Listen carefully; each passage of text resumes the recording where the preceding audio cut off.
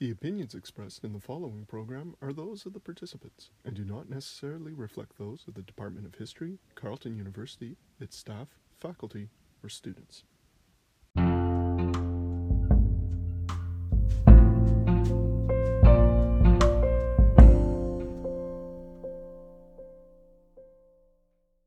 You're listening to Patterson 406, an occasional series of podcasts from the Department of History at Carleton University in Ottawa, Canada. Hi, my name is Sean Graham.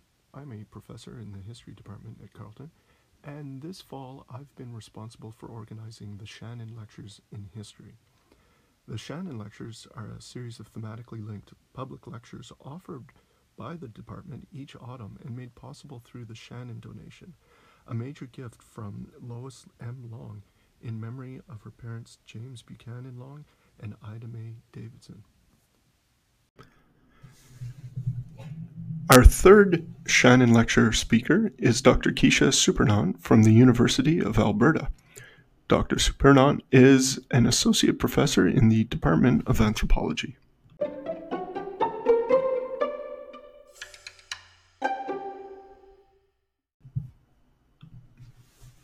In the lands currently called Canada, archaeology is often used to tell stories about the history of this place, but often at the expense of Indigenous nations. Throughout our disciplinary history, archaeologists have positioned themselves as experts on and stewards of the past for the good of all, even though those pasts are sometimes not our own. In this talk, Dr. Supernant explores how archaeology in Canada has been and continues to be part of the settler colonial state, centering knowledge from archaeologists and heritage practitioners rather than Indigenous peoples. And she provides examples of how archaeological research has marginalized Indigenous voices, even when archaeologists have good intentions, and she makes some suggestions for how we can move towards a better archaeology for the future.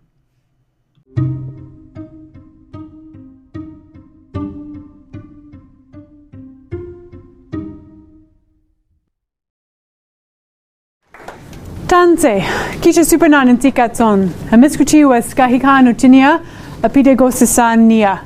So I'm Dr. Keisha Supernant, and I just introduced myself in one of my ancestral languages, which is Cree. And I said I'm from Edmonton, Hamiskuchi was Kahikan, and I am Métis. And by that I mean a member of the Métis Nation of Alberta, and have very deep family roots in Alberta as well. So I am here, I'm very happy to be here on the traditional and unceded territories of the Anishinaabe and here in the Ottawa Valley, which is an important gathering place for Indigenous peoples, and also in the nation's capital, which has its own histories as well. And I'm here to talk to you a little bit about when good archaeology, as we might think of it, goes bad, and what that means and what the history of that has meant for the Indigenous peoples, primarily of Canada, and I'll use examples today from the Canadian context, but it applies in a lot of colonial situations where the relationships between Indigenous peoples and settlers is uneven.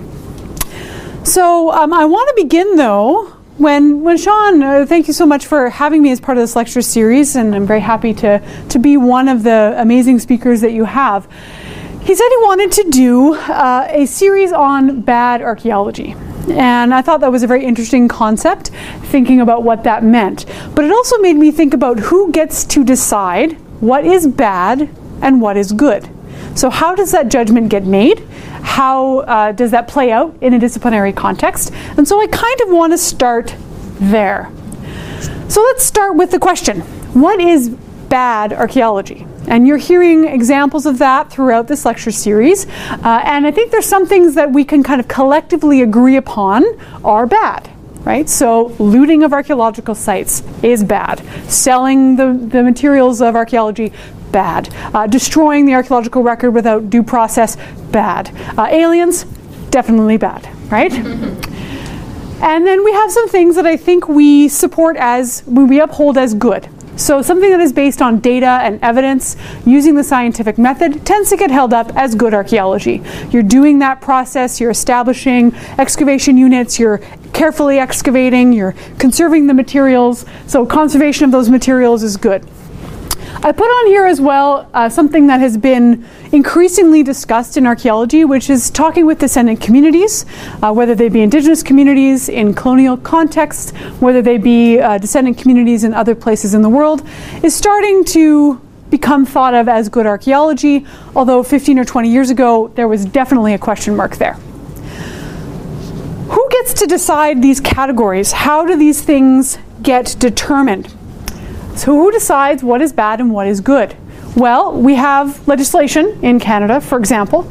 Provincially, heritage resources are managed through law, and so they require us to do certain things. So to do something illegal is therefore bad, and something legal is therefore better, right? Good, that's debatable.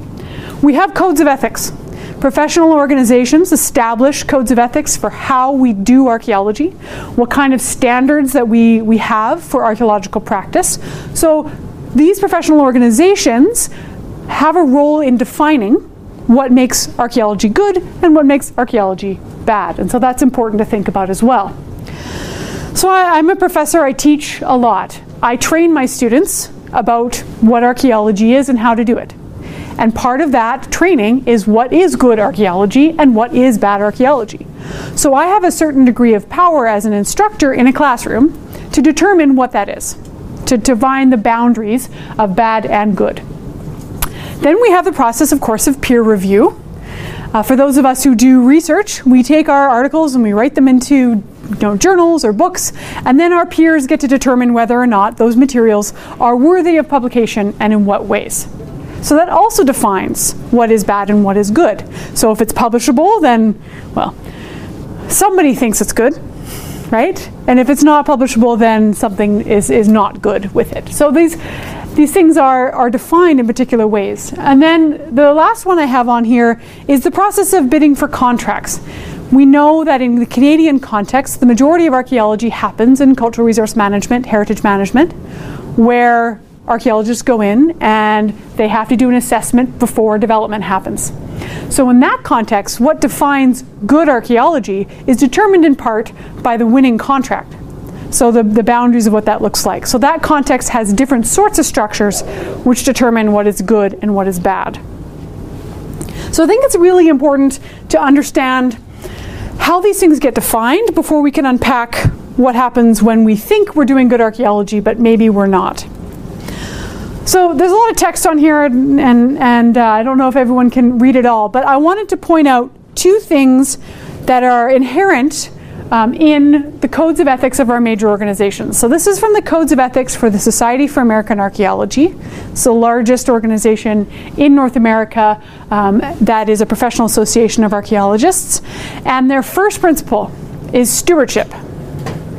So archaeologists are the stewards of the past for the good of all, which is the primary message here, that it is our job to advocate for the archaeological record. We are the caretakers of the archaeological record. And it is our job to communicate to the public the importance of that history. So just park that one for a minute. Let's think about some of those terms. This is the Canadian Archaeological Association Codes of Ethics, their stewardship section as well. The wording is a little bit different, but it basically is that archaeologists will exercise respect for the archaeological remains, and that stewardship again involves having care for and promoting the conservation of the archaeological record because it is unique, finite, and fragile. So these codes of ethics define how we are to approach archaeology and what good archaeology looks like. So a good archaeologist is a steward of the past. A good archaeologist is someone who takes care of that past and communicates it for the good of all. So let's look at some fundamental premises that emerge from some of these framings of what is good archaeology. One of the fundamental premises that is embedded in these codes of ethics is that archaeologists have the right to study human history for the good of all. This is something we teach in classes, that archaeologists are the people who help to bring all this information out, to share it with the world for the good of everyone. And often we frame it as the right way to understand the past. And often when we teach, and this is certainly something I did, especially earlier in my career, we talk about how because we base our interpretations on evidence and on data and on sound method, that our interpretations are good and something like ancient aliens is bad. So we often hold those things up against one another, but the reason that ours are good is because of science, data, evidence, right? So that's what makes them good in a lot of cases, and experience, right? Being able to look at the full suite of information that you have in front of you. And then, you know, clearly in these codes of ethics, we have this idea that archaeologists are the rightful stewards, that it's sort of our job to be a caretaker. So what I really want to talk about today is what gives us this idea that we are the caretakers of the past, and when that's maybe bad archaeology, right? When is our role as caretaker not an appropriate role for us to have? I sit and find it kind of a funny place, and I'm going to use our in probably a couple of different ways here, partly because of the discomfort of being an Indigenous scholar in the academy. Because often it's the academic or researcher, the archaeologist, and the Indigenous person. And embodying those two things together sometimes means I'll use our to talk about archaeologists, and I'll use our to talk about my Indigenous relations and community. So when I will tack back and forth between those. But I actually have started asking my students this question, which is what gives us the right to study pasts that are not our own, right? It's one thing if you are working in a context where it's clearly your own history, but if you're coming into a settler colonial context and you're studying other people's history, what gives you that right to do so? And I think we can clearly see the ties of this to settler colonialism, to the histories of how colonization happened. So I think about the ways in which the history of places get told. Since Europeans came into these lands currently known as Canada, and the history of that, they've been starting to tell the history of these lands in their own ways, from settler perspectives, using frameworks that are closely tied to that. So what do I mean by this? What do I mean by archaeology as sort of settler colonialism? Because I think a lot of people who teach archaeology acknowledge the colonial roots of archaeology, but I argue that we remain a deeply settler colonial structure as it is. So it's not just something to talk about in the past, it's something to think about in the present of what we are as a discipline. And that can sometimes mean that we think we're doing good archaeology, but maybe we're not. So let's talk terminology for a minute here. So starting with colonialism, and I want to make a distinction here between colonialism and settler colonialism. So settler colonialism is the process of establishing, controlling, and inhabiting a colony. The idea is that colonialism has an endpoint at which that is no longer a colony. That place is no longer a colony, and then becomes post-colonial, which is a term you might hear in theoretical contexts. Settler colonialism is a place that was a colony and where settlers displaced and often through processes of genocide removed a lot of the indigenous inhabitants and remain there and have established systems of law based on where their ancestors originally came from. So in Canada, British law, for example, or influences in French as well. So this is the idea that the structure of the society that exists in what was a colony remains tied to that original colony. And this means those structures are ongoing, right? So this process is ongoing. Two ideas that are closely tied to settler colonialism, especially in the Americas and in places like Australia and New Zealand. One is patriarchy and heteropatriarchy in particular. So the assumption that within these structures of law, the default person is white and male. And straight and cis. And that matters because it matters in who is then deviant from that and who is sort of centered in that. And these are important concepts to try to understand because they influence our day-to-day lives and they influence people differently. They have different impacts on people. And so another thing that we've been seeing a lot more discussed in our contemporary political moments, especially with our neighbors to the south, is the question of white supremacy. And you really see, even on our own campuses, I just saw on Twitter a couple of days ago that there were some white supremacist posters that went up at the University of Victoria right? Not a place you'd necessarily think. We had them at the University of Alberta, right? It's okay to be white.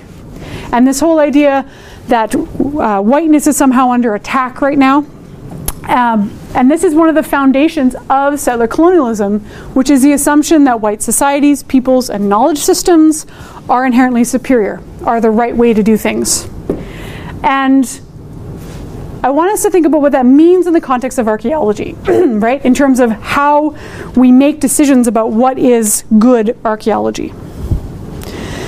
One of the ways to look at this is who does archaeology? And I love showing this slide. This is a Google search.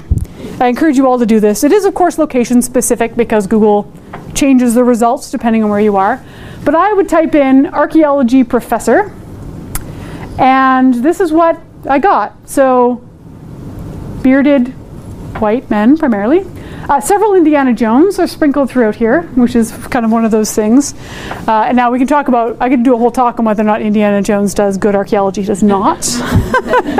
He may punch Nazis, but that doesn't mean he's a good archaeologist. So you see from here that there are a lot of men still as a default place. It doesn't mean that there aren't women doing archaeology, but this is the image that when I tell people I'm a professor, they're like, you're a professor? You don't fit my image of what a professor should be. And this remains sort of inherent in some of the work that we do. Of course, this is a Google search, so it's not necessarily a meaningful data set. But I think it's important to look at who does archaeology in different contexts because it helps us understand the ways in which settler colonialism can play into our interpretations. So let's look at some data, some science, well, statistics, are they science? I'm not sure. We look at some stats. The Society for American Archaeology surveys its membership on a regular basis, and then they make the information available to their membership. And so I went on and I pulled the data around one of the questions is, what is your ethnicity? And for better or for worse, that's one of the questions. And they have a bunch of options. And so this is the breakdown from the last 15 years of their surveys. So in 2003, 90.1% of respondents said that they were Caucasian, I think was the term that they used, but white. And then in 2010, it was 83.7.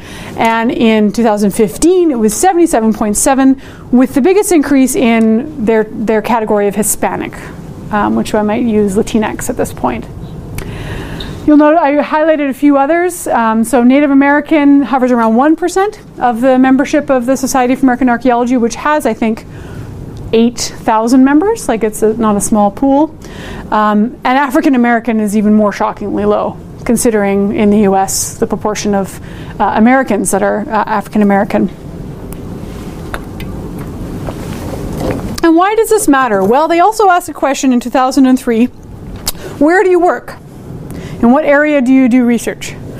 And as you might think in a North American archaeological organization, the majority of people work in North America, in Mesoamerica, and in South America. What do those three places have in common? If we take this into account, these are histories of these places that are likely, there are settler colonial situations, but these are likely indigenous histories. Yes, we have some historical archaeology where people work on the history of sort of colonies, forts, that sort of thing. But the majority of this research happens on indigenous lands and indigenous histories. So the majority of people who are telling archaeological stories about the past in North and South and Mesoamerica are not indigenous people.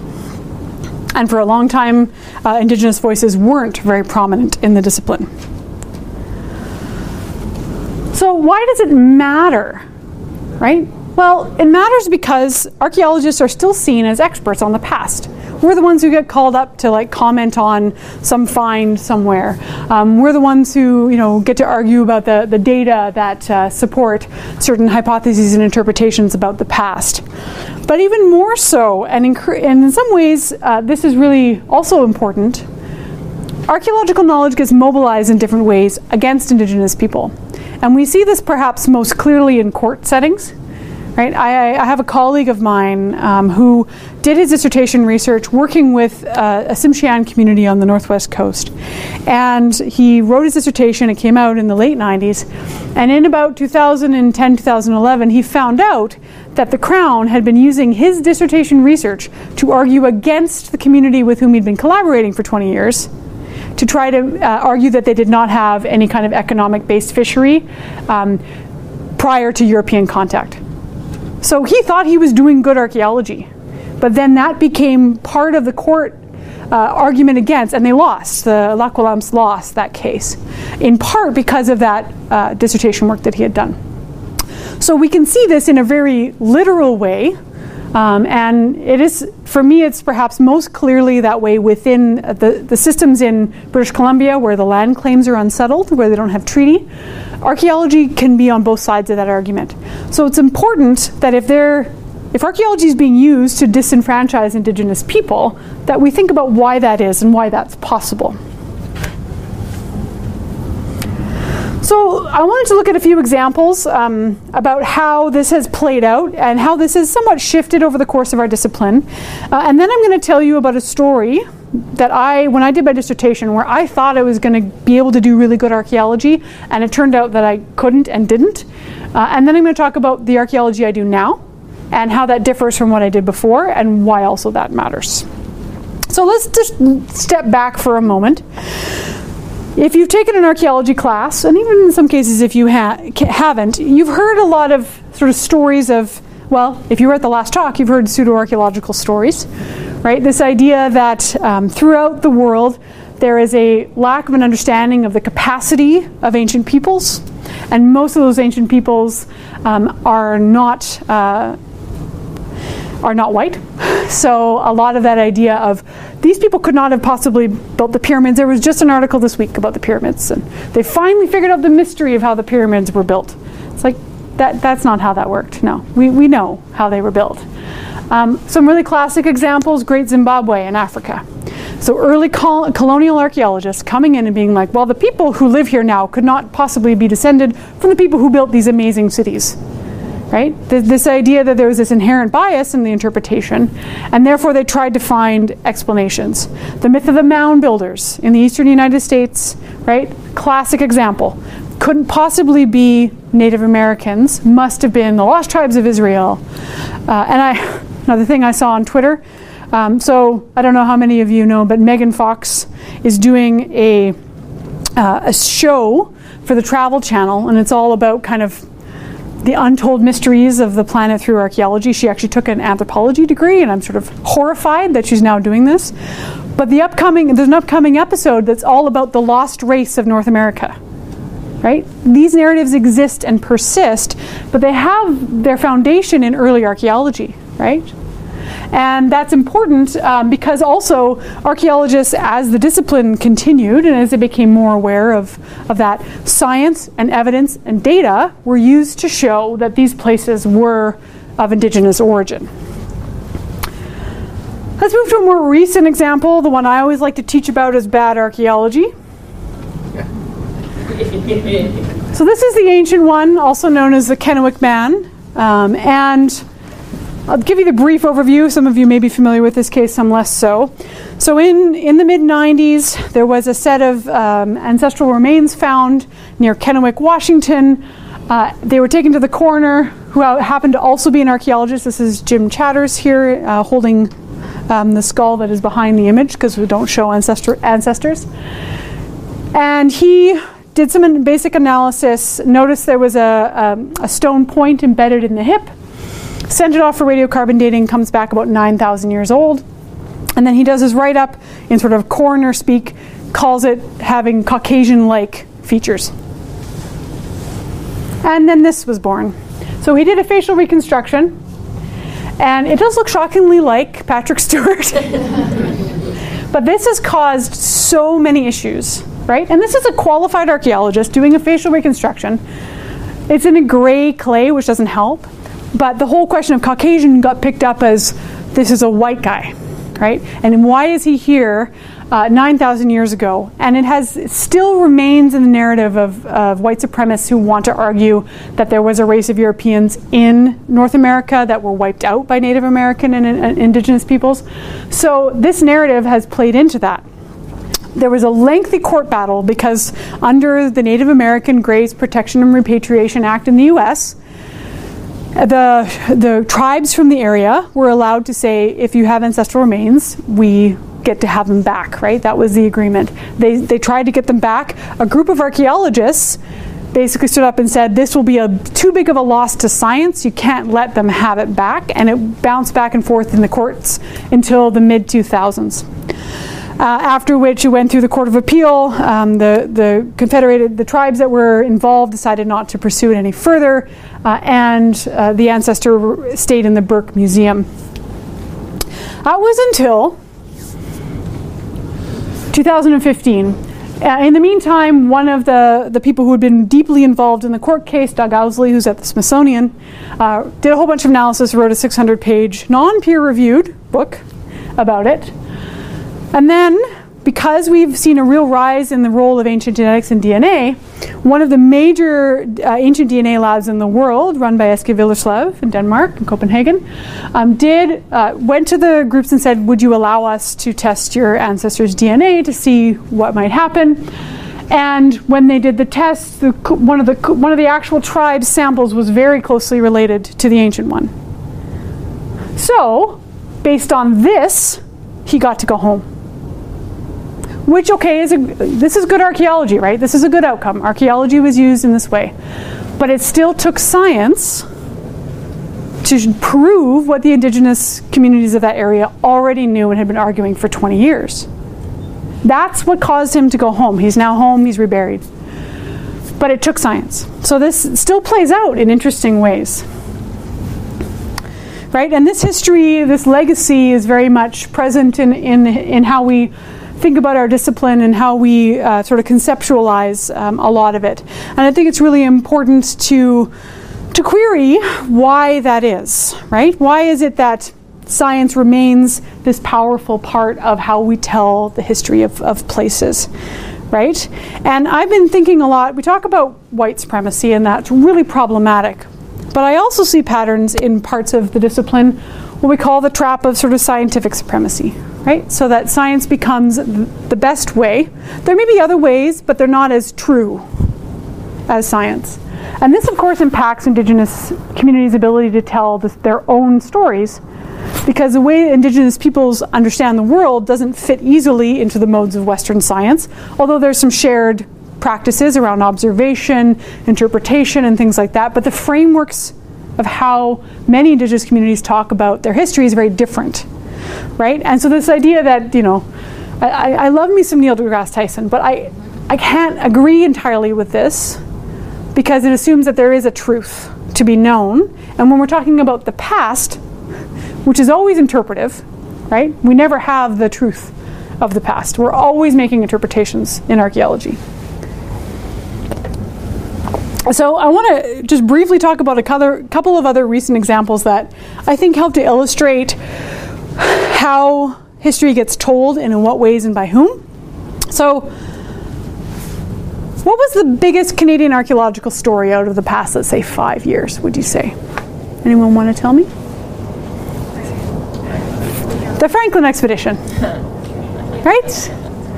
So first, in Parks Canada archaeology was a very important part of Parks Canada. 85% of archaeologists from Parks Canada are fired.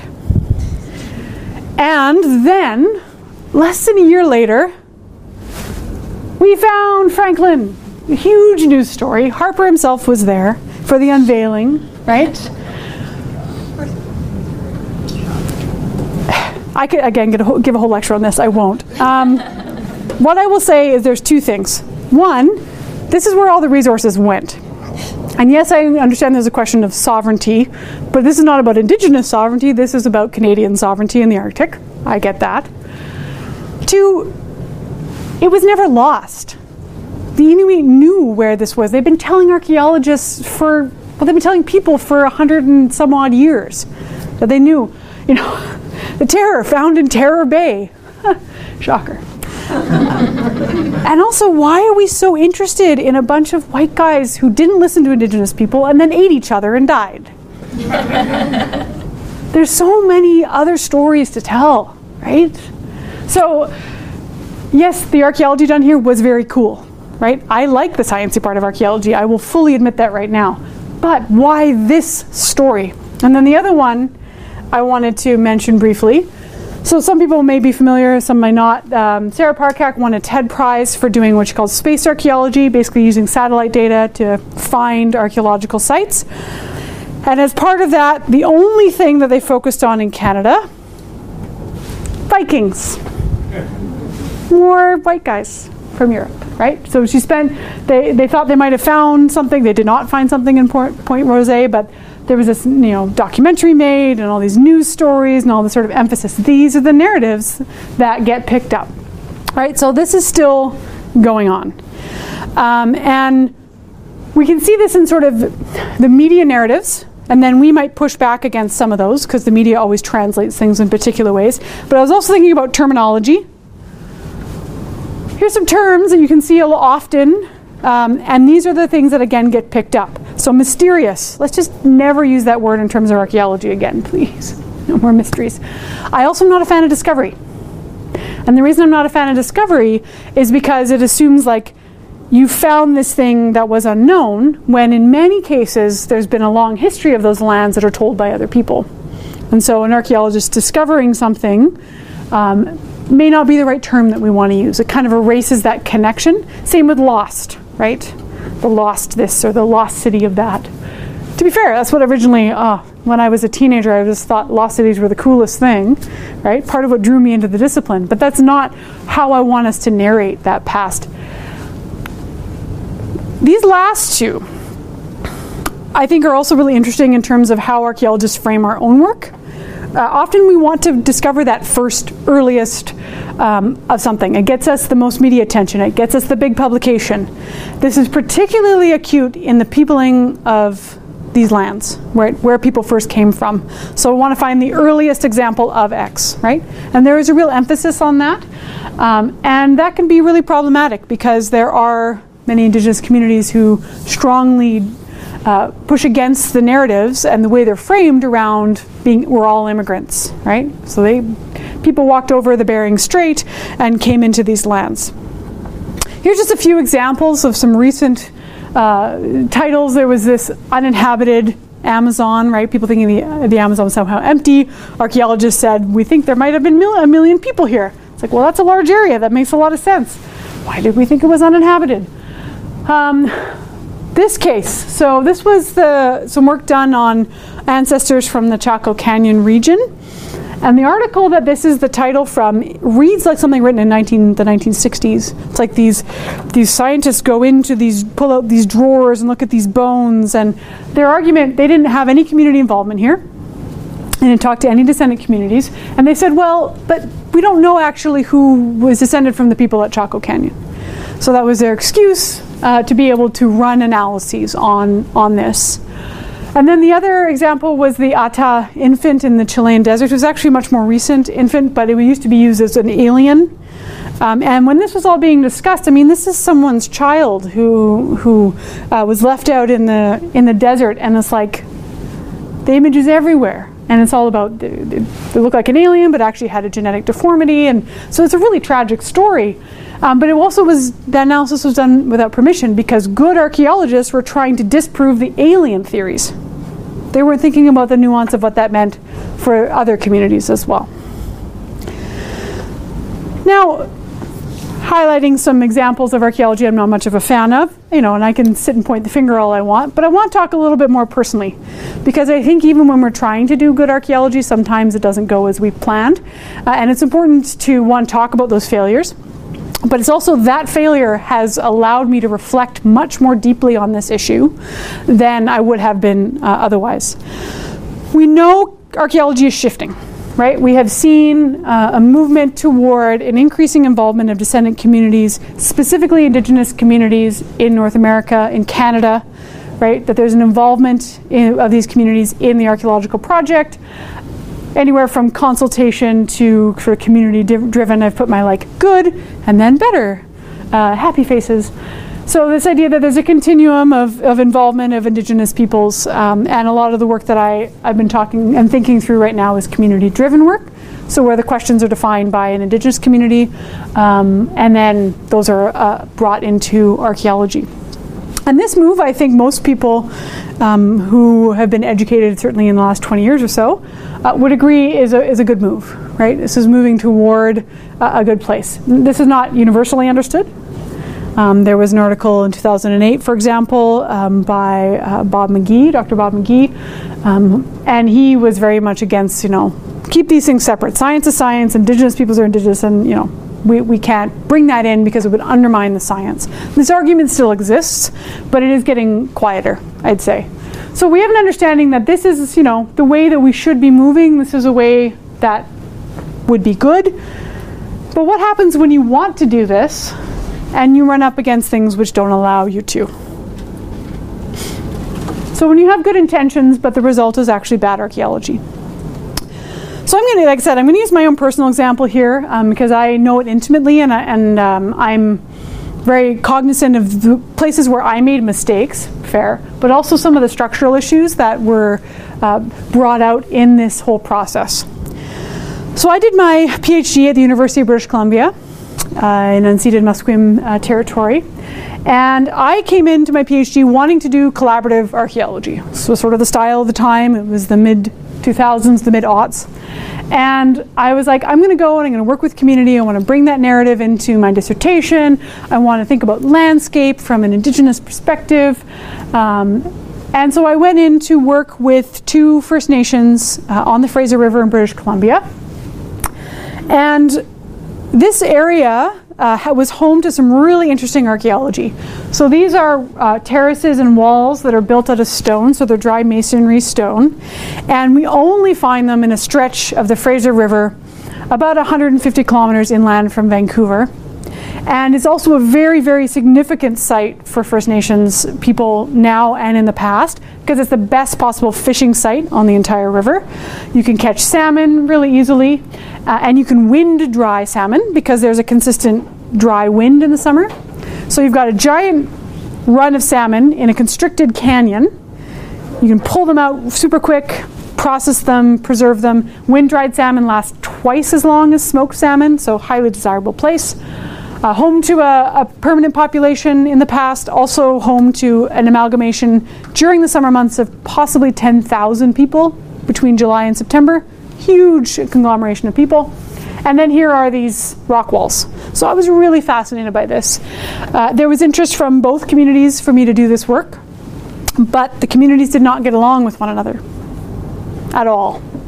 They were actually in the middle of a very, very contentious treaty negotiation where one of the groups, the Yale First Nation, was going through the contemporary treaty process, and the other, which was Squamish First Nation, part of this Stalo Nation kind of umbrella, was a conscientious objector. They didn't believe that process, they didn't want to settle title.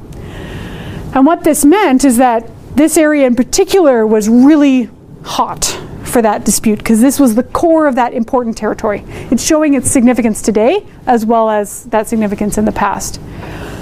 So I went in to talk to the communities, and I sat down with the folks at Yale, and I brought in a map. I actually brought in this map here. And we're talking about some of the things, the ways I could map the sites, because I wanted to do mapping. And it had this term on the top, Hatlas. Hatlas is a Halkomelem word meaning hurt or injured person, which I thought was very evocative because this is a very fortress-like place. But I brought that into the Yale First Nation, and they were like, "That's not our name for that place. You can't put that on there." And I was like, "Okay, right? So that's not their narrative." And it was a very, very clear response from them. The other reason this area was really important, this site in particular, the site is an Indian reserve. Throughout this whole region, there are a number of Indian reserves. All of them but this one belong to the Yale First Nation, and this one belonged to Squamish. And so Yale was trying to argue in claims court that this should be their reserve, right? Because all the other ones in the area were. And they had just received a letter from the claims court that sort of was positively saying, yes, this is likely should be yours. And so they started putting up no trespassing signs right around this location. This is location here. And that created all sorts of other trouble, right? So property of Yale First Nation, no trespassing. When I was going to go out and map this site, because I sort of had both of them saying, yeah, you can still do the work, it's okay. What had happened that very day I was supposed to go out there is there was another project that was expanding a hydro line that was going to go through this site, and ancestral remains were found. And of course representatives from both communities were there, the RCMP was there, and I was not there. But I heard things got really ugly. Next morning they returned to try to address the remains and they were gone. So this was all happening in and around what I was trying to do, but I was trying to work across this, right? I was like, well, how can I find a way to do all of this? How can I find a way to incorporate these different things? And I fell back on the scientific narrative. I fell back on that sort of archaeology as objective science. I did a bunch of statistics and I ran spatial analyses and I kind of did a lot of that type of work. I didn't really want to do that work. These were just some quotes about the dispute that came out of the newspaper. And so a lot of them talked about, you know, the courts will settle things, right? So again, legal systems that are not inherent to the land and to the people are the things being used to determine who has rights and who doesn't. So this is the debates around these different spaces. Of course, you know, historically we do know there are relations between these two groups, but they were very adamant that they weren't related, right? That we were separate. Yale says we're separate. And why? Because they wanted to get treaty in part, right? So it was designed by this sort of top-down structure. This was the area of overlap, and I show these two. These are two maps of sort of traditional territory. So one from the Stalo, broader umbrella, and it includes the red circle there is the Lower Fraser Canyon where I worked, and this same red circle, this is Yale's treaty map, right? And so those are very clearly these overlapping claims. In 2010, as I was writing my dissertation, this debate was ongoing, and I just love this quote. It's like that. This will be tested in the courts and fought out on the rock walls of the Fraser Canyon. And because it was about fishing rights, right, which is so essential to First Nations in BC on the coast. Like fishing is such a core part of who they are and how they understand the land. And this debate kind of raged on for a long time. It did get settled. Yale signed treaty was ratified, and relations have improved significantly as I understand it. But it was an extremely difficult process to try to navigate through. And like I said, I defaulted to archaeology because I didn't see any other way through. And perhaps there was no other way through. But why did I have to do that? Well, because there was this divisive process going on. It also made me think a lot about academic knowledge and how that gets generated. So one of the challenges was that Stalo and the groups that made up the Stalo Nation, Stalo Tribal Council, had a long history of archaeological research, anthropological research, oral history research. They had 45 years of academics working with them, and Yale did not. And so Stalo was using a lot of that information that had been generated to try to, you know, make their argument. And Yale didn't have any of that to kind of counter with. And so it actually created kind of a power imbalance between these two communities, because one had this history of research and the other did not. And I was trying to figure out my way through that. When I went to present my work to Shwahamal, I got called yet another in a line of colonists coming in and colonizing their lands. And trust me, as an Indigenous woman there, it was a very difficult thing to hear, but they weren't wrong, because I was using a colonial framework primarily, because I didn't know what else to do. What were my takeaways? Well, the land claims process is divisive. It's a divide and conquer strategy. Right? And it often can create these imbalances and these dynamics. So when communities get set against one another, then the crown or sort of settler society can step back and say, well, look, they're dysfunctional. It's not our fault, right? The territory claimed had ramifications. It had economic ramifications. It had spiritual and cultural ramifications. Like, this mattered so deeply to these communities as well. And archaeological knowledge is often evoked in these claims, right? So there have been other cases where communities have wanted archaeologists to help them prove their territories, which is actually difficult to do with archaeology, because we can't always distinguish between close neighbors based on their stuff, right? So when it became, okay, well, if I'm collaborating and I want to be able to involve people in the process, who do I listen to and what are the consequences if I do create a relationship with a certain community? What are the consequences for other communities, right? What does that mean? So in 2010, I got my job at the University of Alberta and I moved to my ancestral homelands. It's where my people are from on my dad's side. We were disconnected through child welfare. And that was an amazing opportunity for me to completely shift the way that I did archaeology. And I started working on my own history. I'm going to skip briefly the next slide, just on the interest of time. So, I started thinking about what it would mean to do a Métis archaeology. And one of the first things I had to understand was, who are the Métis and why does that matter?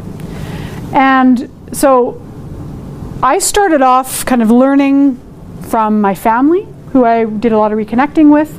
I learned from other Métis scholars and learned about the perception that a lot of Canadians have, which is if you have an Indigenous ancestor, you're, Métis, a recent one, or sometimes a not so recent one. That's again a whole nother talk. So I started thinking about what would this mean for an archaeology, right?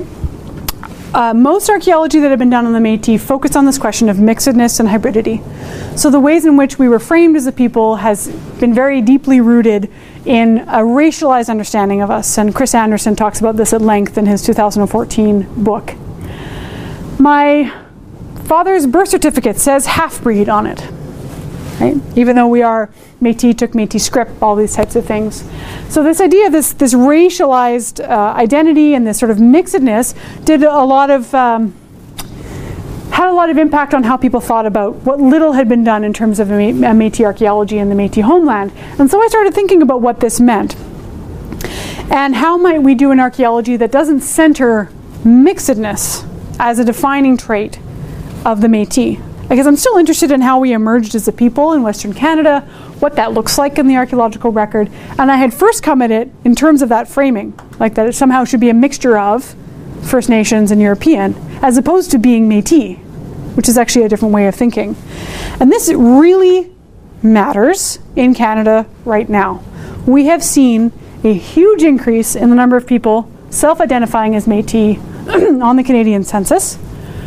And the biggest areas of growth are in Ontario and east of Ontario. And the Métis homeland is in Western Canada. So things to take away here is that we are a people and a nation, and how do I look at this archaeologically? How do I look at that personhood and that nationhood from an archaeological perspective? Because that racial definition is an external one, right? It's one that was imposed upon us as opposed to how we understood ourselves. We raised a flag in 1816 and said we're the new nation, right? Our ancestors did that. And that's important for us to understand in terms of how we think about the archaeology, because 1816, that gives us a place in which people already had a sense of a nation at that time. And this can lead to claims of Métis rights by people who are not Métis, and this is a real problem. And it undermines our own ability to determine who we are. So previous archaeological research on the Métis, as I started to get into this, had really looked at kind of this question of Creole. Creolization was a term that was often used. An emphasis on European objects and the ways in which, especially, there's a couple of papers around how Métis women tried to be more like their kind of Victorian and British cousins and that kind of thing, or French cousins. So there's this emphasis on this mixedness. There was very little done, right? So there's some work done in the 1970s, a little bit done in the 1980s, and one project in the late 90s. But for the most part, this is a really underexplored area of our history from an archaeological perspective. When you do see Métis archaeology, it tends to be in the context of like fur trade forts. So how are the Métis living in the fur trade? I wanted to look at our own places and our own spaces. Hence the birth of Amida, which is one of my main projects right now. So this is the Exploring Métis Identity Through Archaeology project. I've been running since 2012. I work with my family. I work with Métis organizations in Alberta and Saskatchewan. I designed research that was going to contribute to our own community, having a positive impact, in particular thinking about rights right, and Métis rights, and how we can show where we were on the land in the past. It's also researching my own history. And as someone who was removed from my own history because of colonization, it's an act of reclamation for me. It's an act of resistance to that, right? So it's important for me to learn who I am and to be able to teach my daughter in a different way who she is in a way that I never got to learn. And I do that because I work with my family. Those relations are essential to that process. So the archaeology helps, but without the relations, the archaeology can only take you so far. So I've been using a framework as opposed to this hybridity idea. I've been using one of our own frameworks. This is the Métis sash, right? Very commonly evoked symbol in a contemporary setting of the Métis. The other one is the infinity symbol, which I have in my earrings today. So I've been thinking about how I can use this framework as a way to understand Métis archaeology. And I've broken it down into kind of 5 strands, which I then weave together into the sash. Right? I draw some of this work from colleagues such as Brenda McDougall, who's at the University of Ottawa, and some of her writing with Nicole Saint-Ange as well, where they identified what they saw as 3 key components of Métis identity during the sort of 19th century especially, and how that informs Métis people today.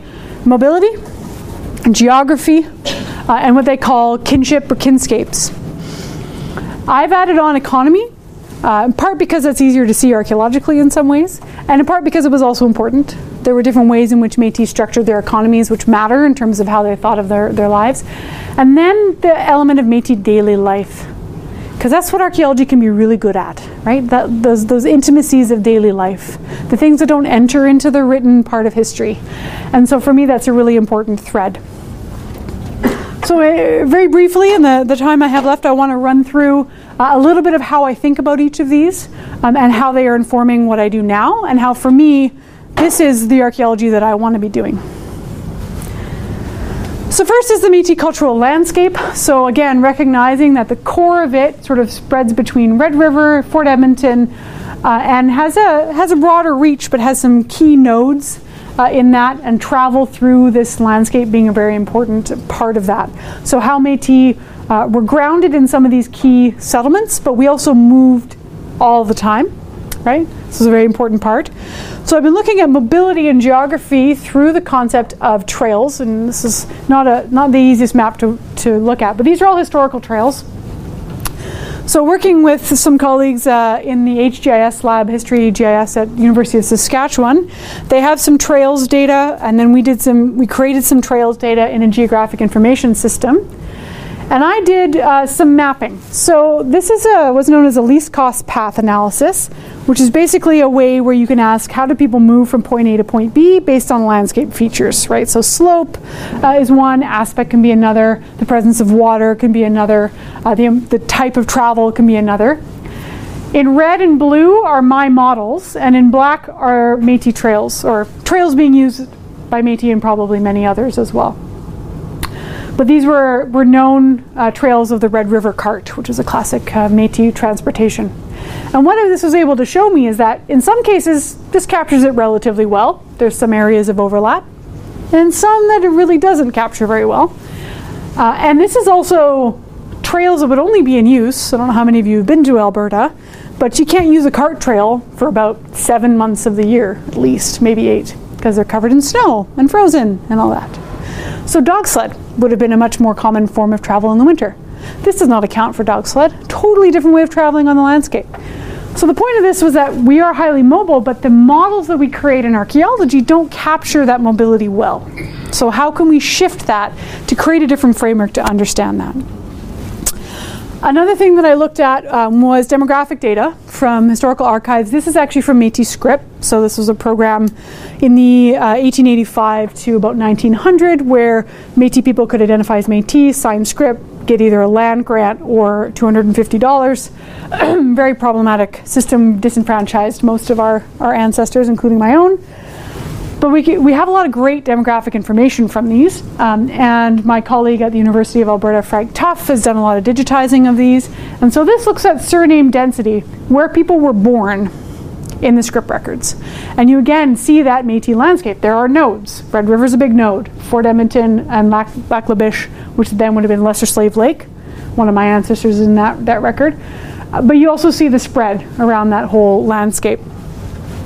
Because family and kinship were a key component of understanding who we were, particularly kinship among women. So a lot of sisters kind of held together a lot of the Métis kinship networks. And we can actually see at archaeological sites clustering of cabins where Métis people would have lived, and into groups of 3 or 4, right? Which I interpret as families, right? So you're building next to your sister or to your auntie or to your cousin.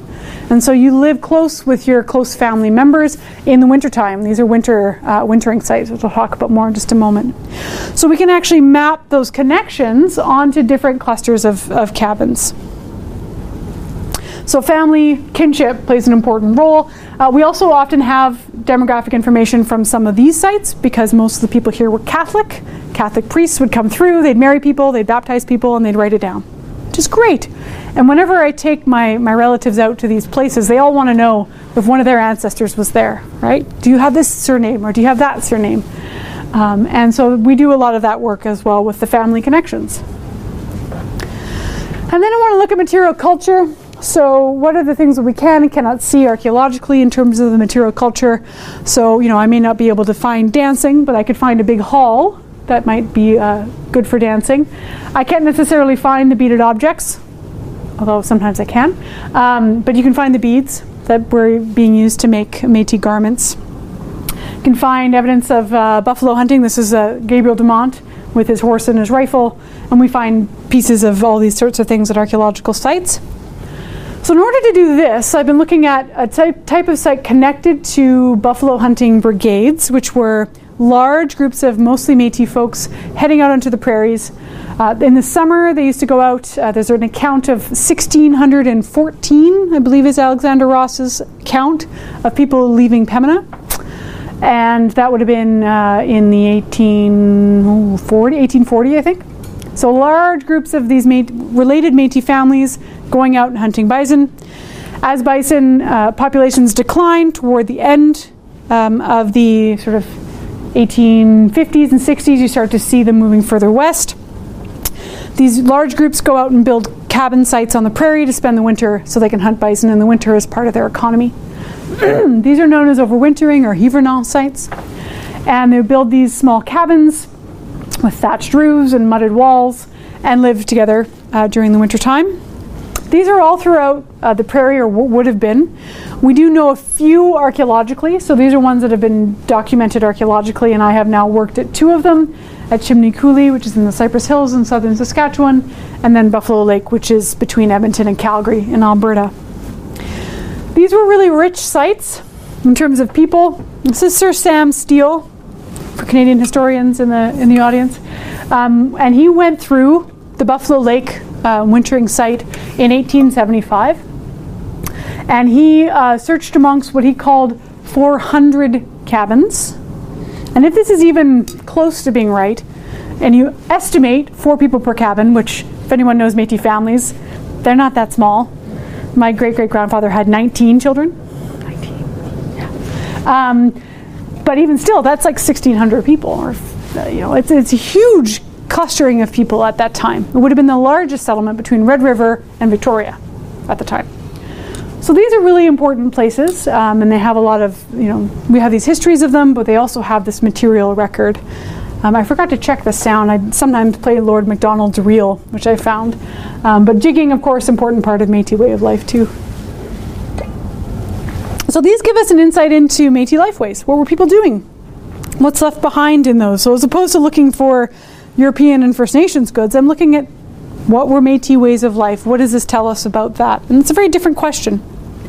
So one of the things we look at is the economy of bison hunting. So this is just a graph of materials that we collected in an excavation in 2014 at Buffalo Lake outside of a cabin. So there had been some work done inside, and I was curious about what the pattern looks like outside. And what you see is a preponderance of fauna, so animal bone, primarily bison, much of which had been processed, chopped up, boiled for marrow. If you take that out, the next most common is actually lithic material, so stone tools. And that was very much within the Métis context. So there is some evidence of using different types of technologies, certainly. And there are, for example, hide tanning, which would have been going on with the bison, like making bison leather, is actually more easily done using certain types of stone tools as opposed to metal, right? So there's definitely a reflection there. Sometimes we get really lucky. Last summer, not this past summer, but the summer before, my graduate student was doing an excavation at a cabin site in the Cypress Hills. He calls me up on the phone and he goes, I think I need you to come down. And he sent me this picture. There's a whole bunch of beads all together. So I had to look at it and I was like, I'll be there by midnight. This was like an 8-hour drive from Edmonton. So I went to the museum and got a whole bunch. Anyway. What he found was a bead work pattern in the ground. And for those who've done archaeological excavations, this find is exceptionally rare. And it's amazing that we didn't destroy it, because these are not attached to anything anymore. They would have been once, but they're not anymore. They're just sitting in the earth. And he was going carefully enough that he started to see the pattern, and then he slowed right down. And so we were able to cut it out and conserve it and take it back. And it is probably the closest thing that I could imagine to a smoking gun of a Métis cabin, because this is a pattern that you see very similar versions of on Métis beadwork from the same time period. So sometimes you get to be so close to the ancestors.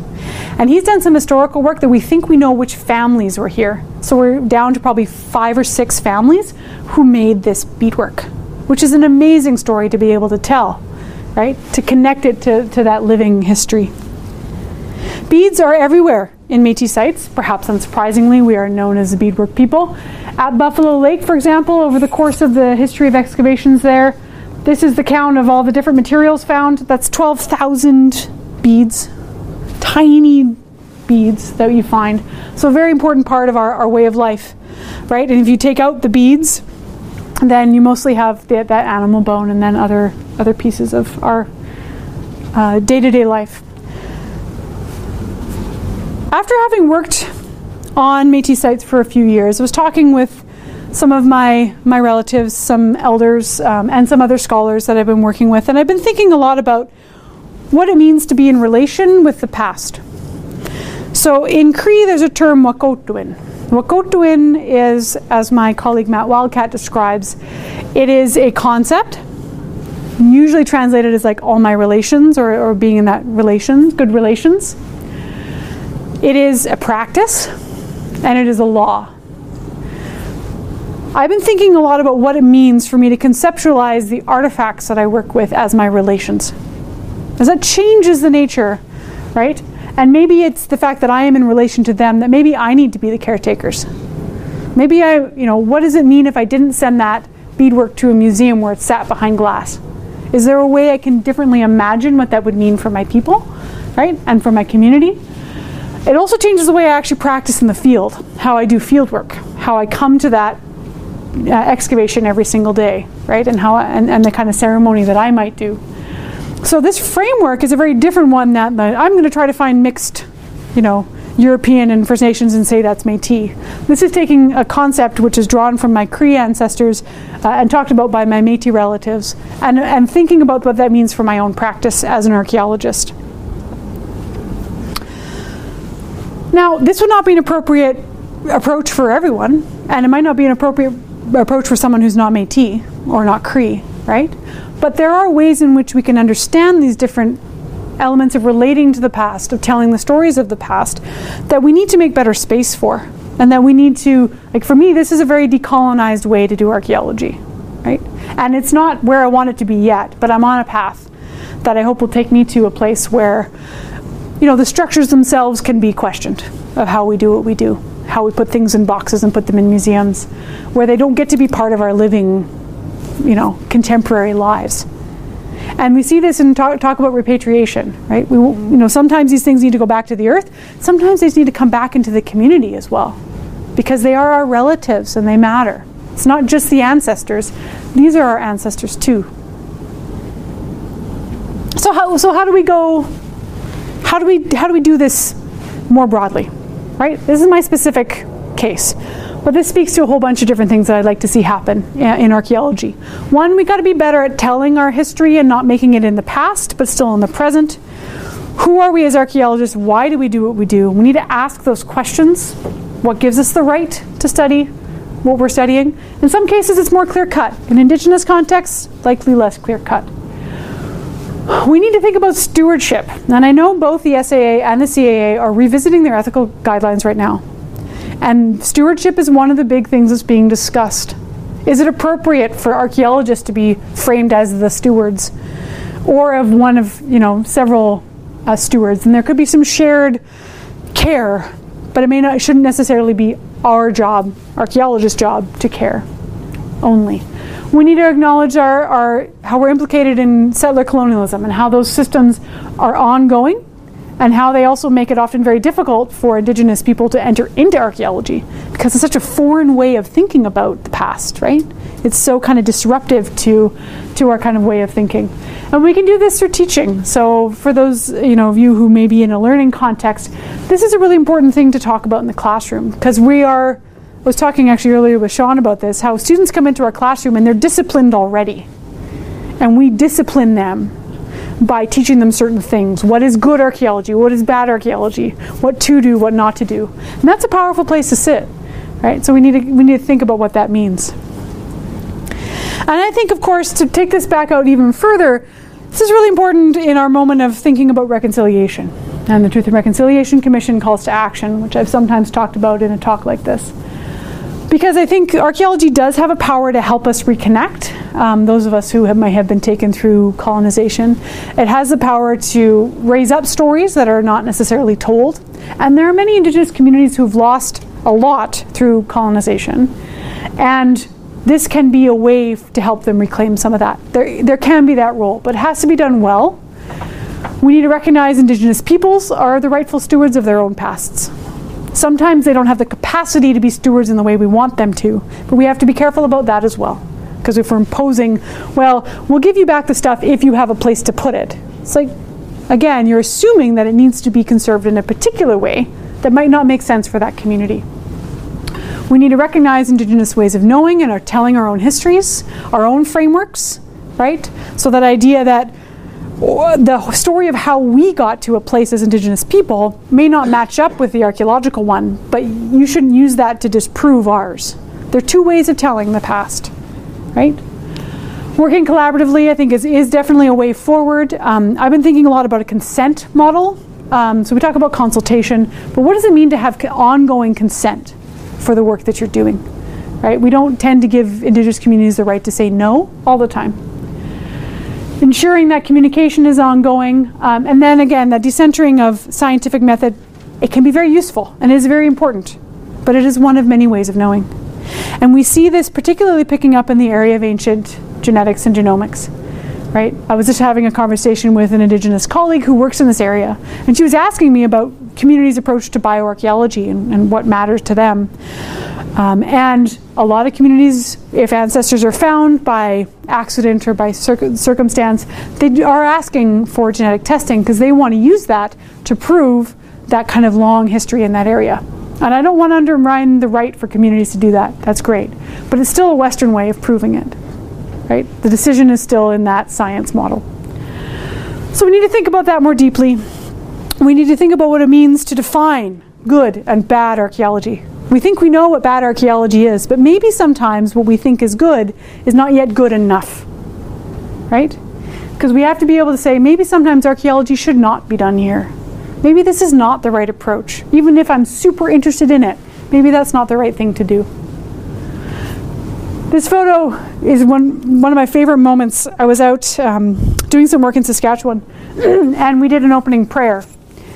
And we had a Cree elder, and we had a Catholic priest. And this to me was really representing paying respect to my ancestors, because many of them were Catholic, right? Many of them practiced in that way. And so the smudge and the holy water were there. And then I was in relation with my ancestors as we worked on that space. So I think there's a lot of good ways to move forward here. And I hope, what this conversation kind of sparked for you is thinking about who defines what good archaeology is, where the power lies, and the work that we still have to do to make sure that we're doing archaeology in a good way for the future. Hai hai.